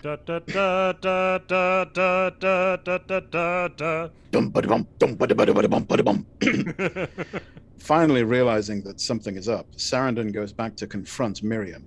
Back at the apartment, Miriam tells her that they belong to each other, which is no way to begin a reasonable conversation, and also tells her about the hunger that she will not be able to satiate on her own. Sarandon is understandably pissed. She only consented to kinky elbow-licking sex, not full-on vampirism. She storms out and tries to call her husband from a phone booth. Kids, before cell phones, we had landlines, and if you weren't home, you had to use a public landline and just hope you didn't get herpes from the handset. Wasn't that something about the Golga Frencham arc full of telephone sanitizers? That was the whole planet of... and then while the arc was gone, they died from a virus contracted from a dirty telephone set. So, those useless people weren't all that useless. Yeah, and then Saint Nokia miraculously saved us all. She can't get a hold of her husband at work, and before she has the chance to dial another number, she's spooked by 2 ruffians who want to use the phone, one of whom is Willem Dafoe. Yes, that's right. Willem Dafoe shows up out of nowhere to be a seedy street person for like 10 seconds. Not even 10 seconds. I mean, he's in frame for I don't know how long, but it's really brief. But yeah, that's Willem Dafoe in his extra days. Not even featured extra days. They just jammed him into the frame. To be honest, it kind of looks like he just wandered onto the shoot and they kept it in the movie. Susan Sarandon is at this point about as calm as anyone who has ever been a few inches away from a ranting Willem Dafoe can be. You see him in the lighthouse? Boy, there's a rant. Oh, shit. That reminds me. I need to phone my, office supplies agent about, office supplies of a general medicinal nature.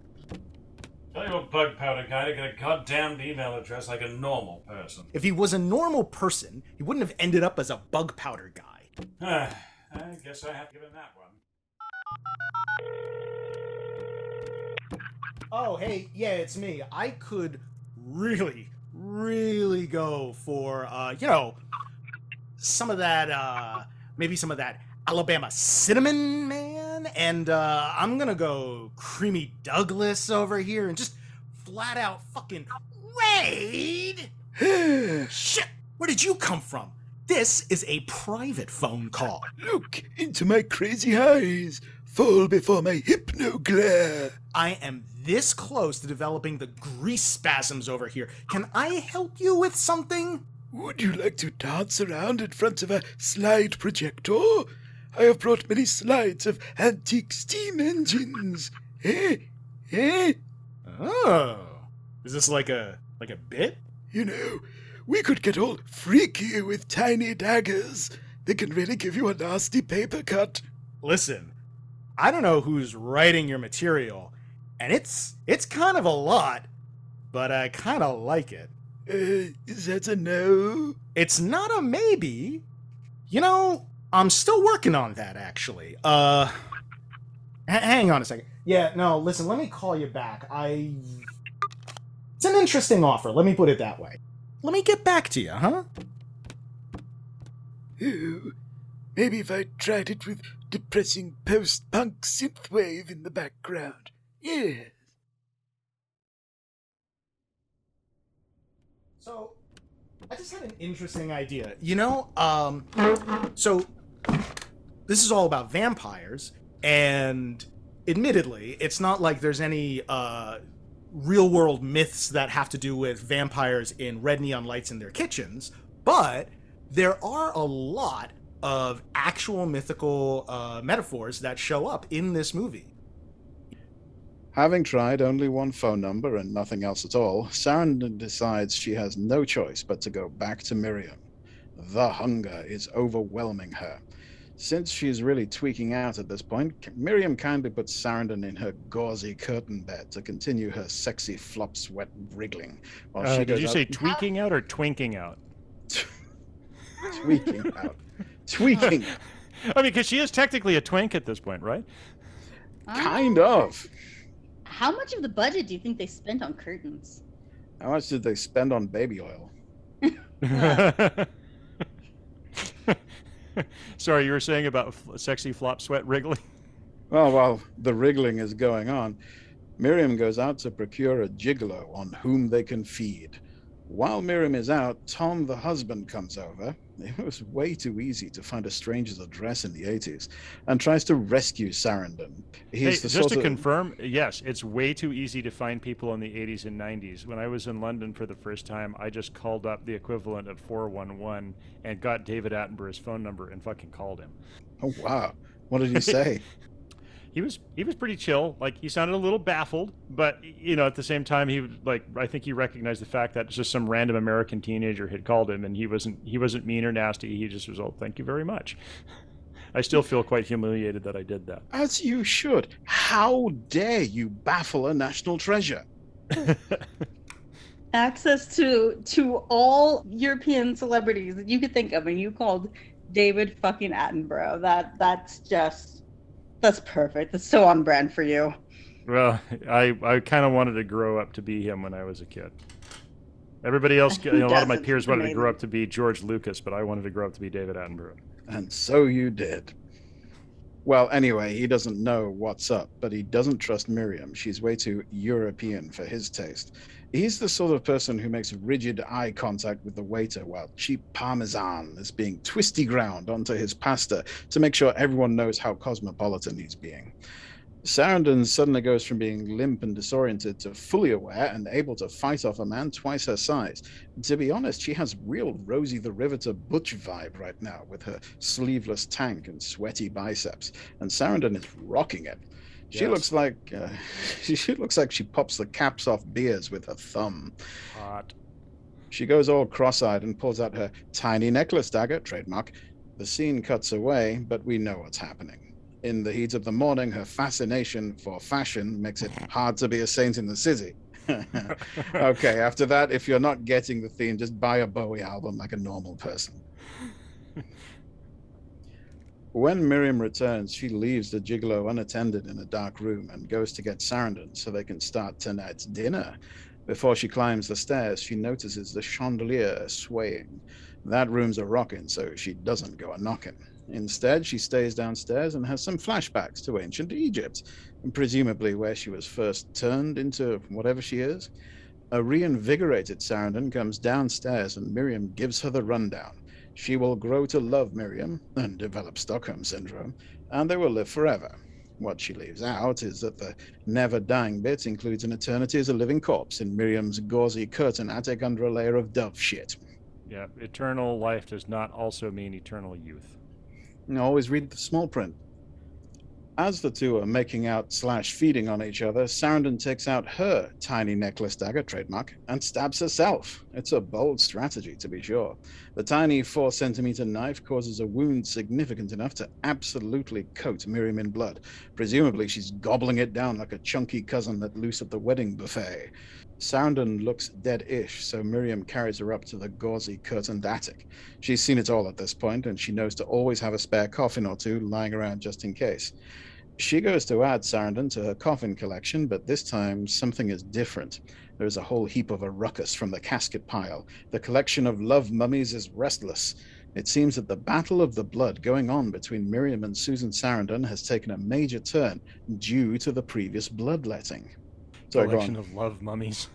Yeah, I was proud of that bit. Yeah, that was good. They were only mostly Yeah. dead. Yeah, Yeah, no, well. it honestly, like, there's a big vibe of goth girl equivalent of the suburbanite kid with too many stuffed animals here, except for they happen to be mummified corpses. Yeah, They're once still again, this movie was ahead of its time. It predicted Beanie Babies. Is that what that rattling sound was? Well, the whole stiff-as-a-board horde of hoarded board scores from before chases Miriam into a hallway. They back her up against a railing, but she promptly falls over.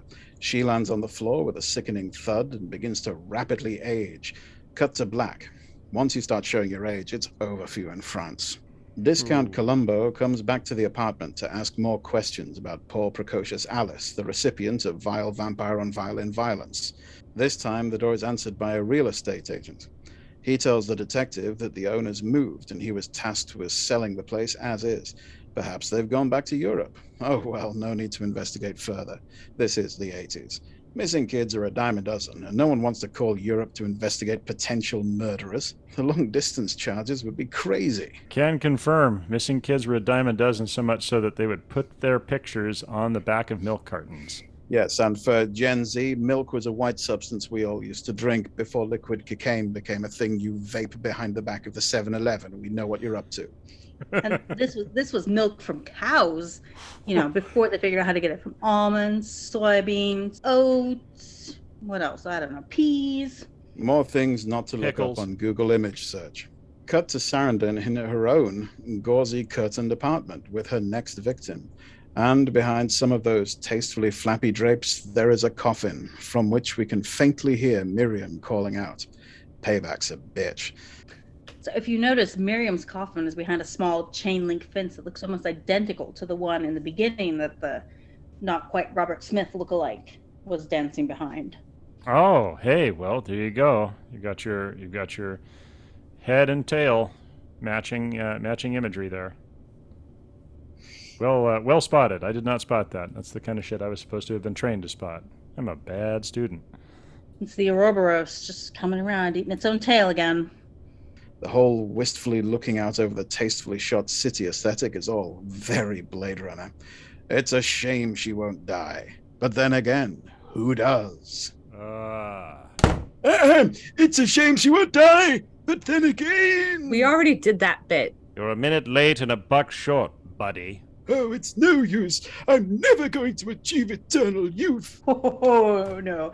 That train has left the station. Is that what all the weirdness has been about? You need to let it go. You're old. You're just so old. Youth is wasted on the young. He's totally gonna die soon. Never gonna happen to my generation. We're gonna be cybernetically enhanced. Back in your stinking hovel, you ancient he-crone. Well, I suppose that's what I get for trying to murder everyone. Wait, trying to what? Maybe put a lock on the door to the back room sometime. Mr. Guardian of the Doors. I'll add it to the other business next time. Top of the list, promise. Hey, I'm top of the list. Fix my damn shop. It's still on there. It's in like the top 10 issues to discuss. Well, 10-ish. So that was definitely a movie. I'm not sure I get it, though. Look, it's a simple story. Story as old as time. Boy meets girl. Girl turns boy into a vampire. 300 years later, boy ages rapidly. Boy meets progeria researcher. Sleep-deprived monkey eats another monkey. Boy turns into a living corpse. Girl adds a boy to her collection of undead exes. Progeria researcher meets girl. Girl turns progeria researcher into a vampire. Girl promises researcher eternal life. Researcher overpowers girl. Girl's undead exes kill her. Researcher starts her own collection of undead exes. Hey! What? Well, that's my bit. Well, what's past this prologue? Tale as evergreen now as it was in days of old. So this was Tony Scott's contribution to the sexy gothic 80s. All right, so let's move to judgment.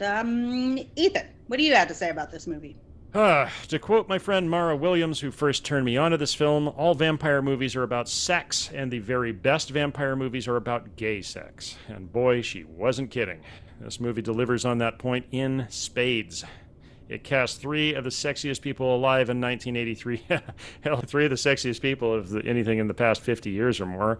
Unapologetic bisexuals all, and has them getting down with each other in a way hot enough to establish cinematic sex tropes for decades. Gauzy drapes blowing in the breeze. Get out the Jergens, everyone. It is time for some skin. It's also one of those rare movies which is better than the book, much better, in large part because the movie doesn't bother itself with all of the book's oddly sweaty scientific rationalizations for vampires. Speaking of the book, it really is one of these potboilers straight from the paperback shelves of Thatcher-era supermarkets. This book is a combination of late 70s neo-horror, medical science fiction, and Harlequin romance novel.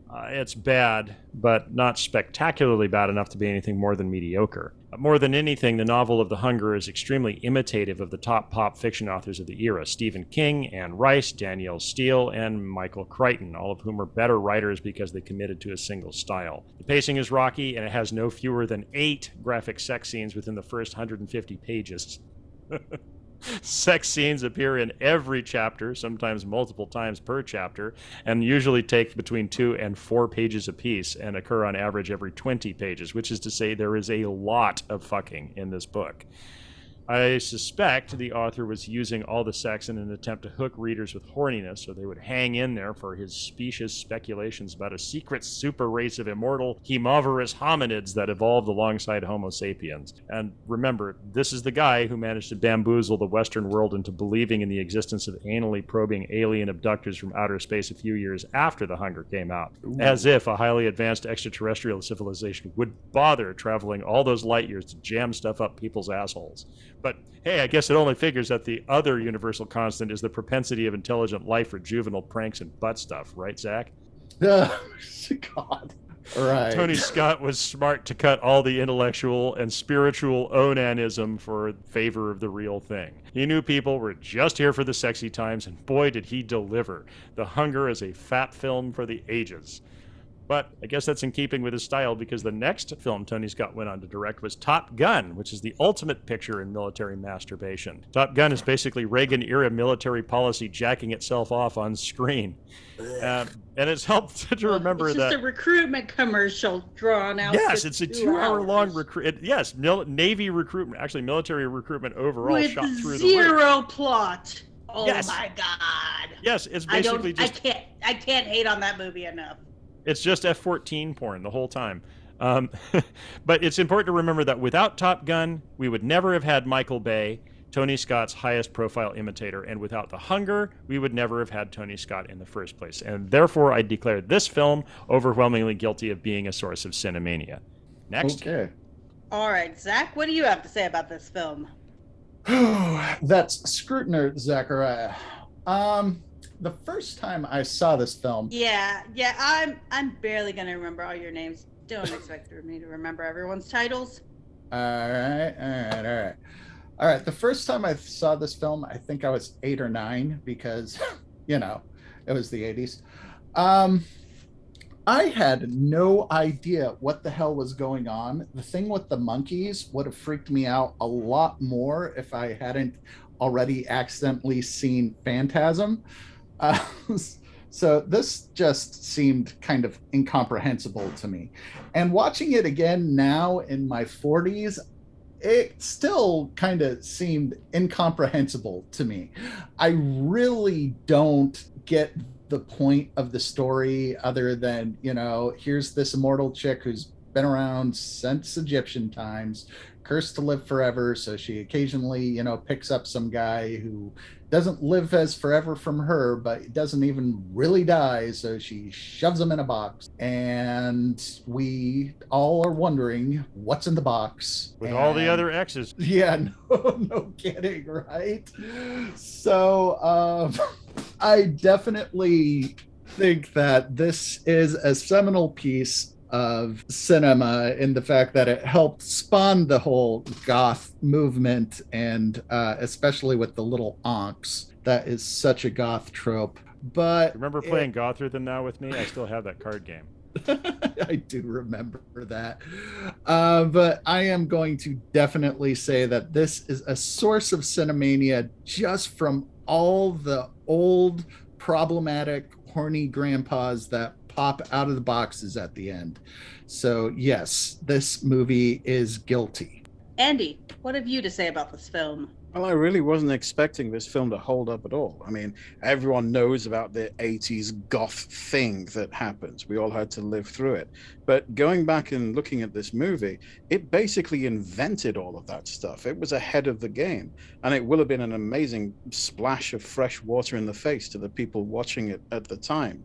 If you imagine these two directorial brothers, you had Ridley Scott obsessed with defining the future and asking questions about where we're going with Alien and Blade Runner, and then brother Tony Scott was obsessed with the now. He was looking at what's going on right now today in the clubs and in music and in what people are into and fascinated by, and he was defining what was going on at the moment. And in that way, this film was his way of saying, here we are in the 80s, this is what cinema's going to be. There will be doves, there will be gauzy drapes, there will be David Bowie, there will be sexy vampires licking each other, and the rest of us just had to live with that. He turned on the light switch of the 1980s in a big way, and the films that followed and drew from the hunger really show us that.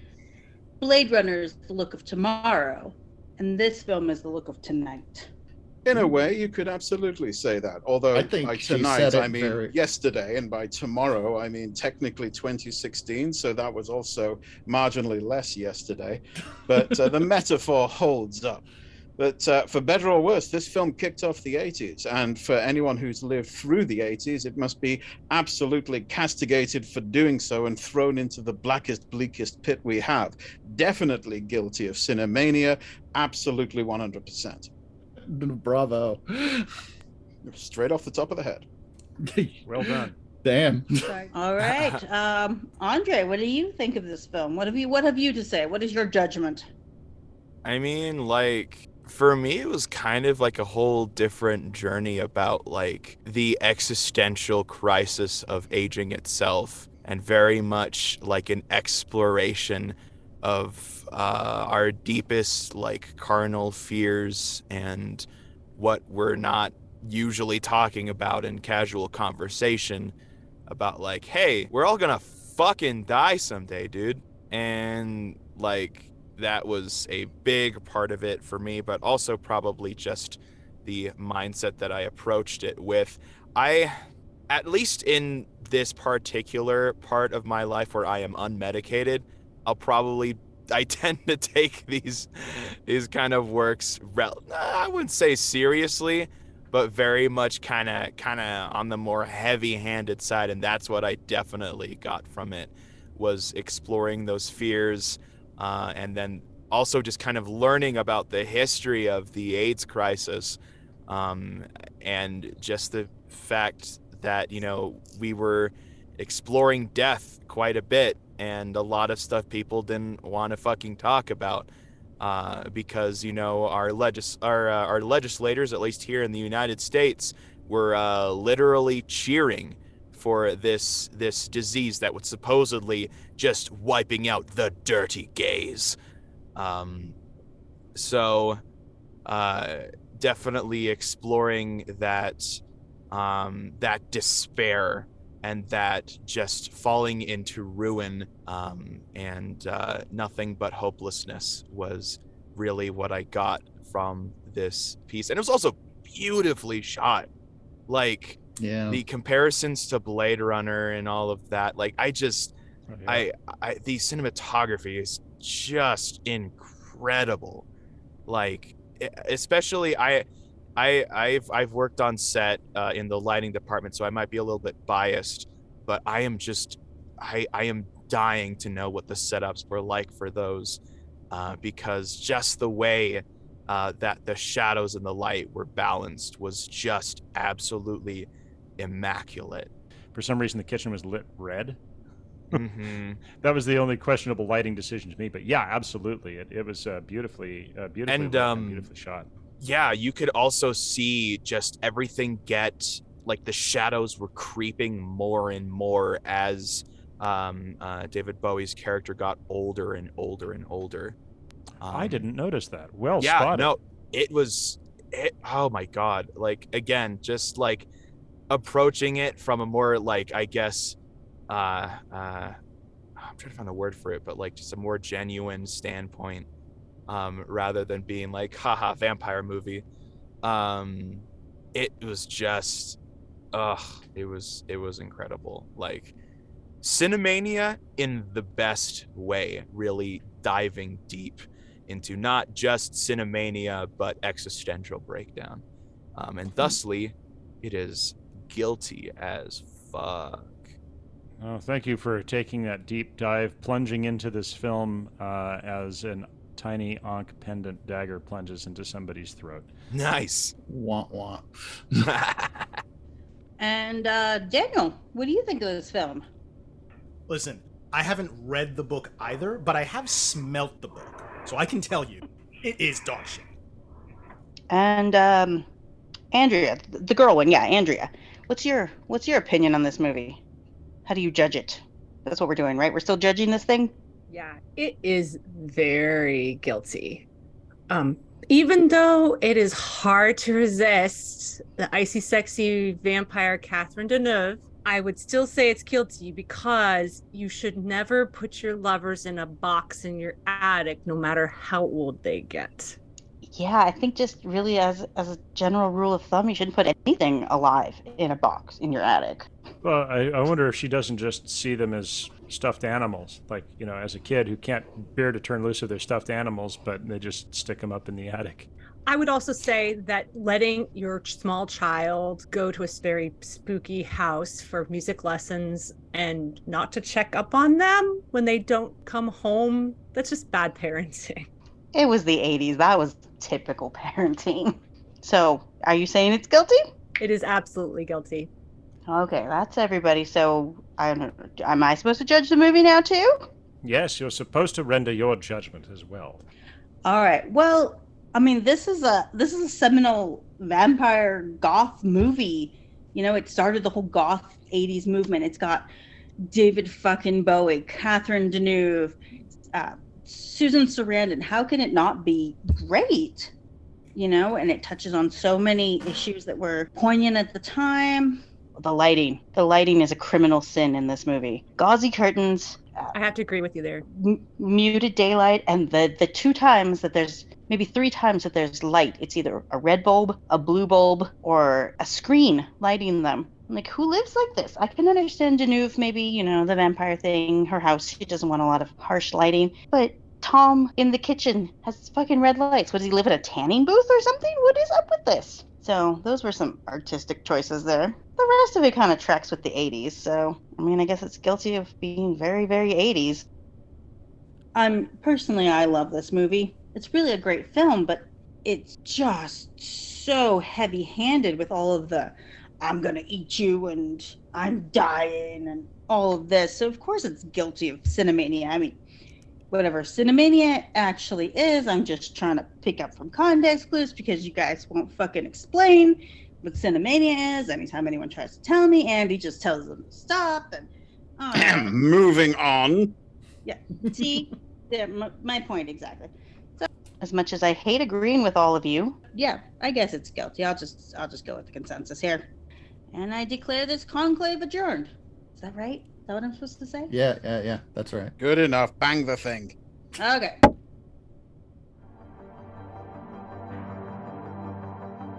That episode of the Cinemania Society featured Andy Slack, Ethan Ireland, Daniel Scribner, Andrea Palladino, Zacharia Berks, Andre Luc Martinez, and Hope Bravo. Written by Hope Bravo and Andy Slack. Story designed by Andy Slack. Produced by Ethan Ireland and Andy Slack. Mixed and mastered by Ethan Ireland. Graphic design by Andy Slack. Music by Carl Casey at White Bat Audio. Visit our website at thecinemaniasociety.podbean.com. Email us at thecinemaniasociety@gmail.com. And check out our social media feeds. We're on Twitter at TCS_Cinemania and Reddit at r/The Cinemania Society. If you liked what you heard, please rate and review wherever you found us. Mention us on social media or find us on Ko-Fi to throw us a few bones. We love to make fun stuff for folks, but it isn't free. Anything and everything helps. The Cinemania Society will be creating pieces of video media, short films and the like, so stay tuned, Cinemaniacs. The Cinemania Society is a production of the Cinemania Society, LLC.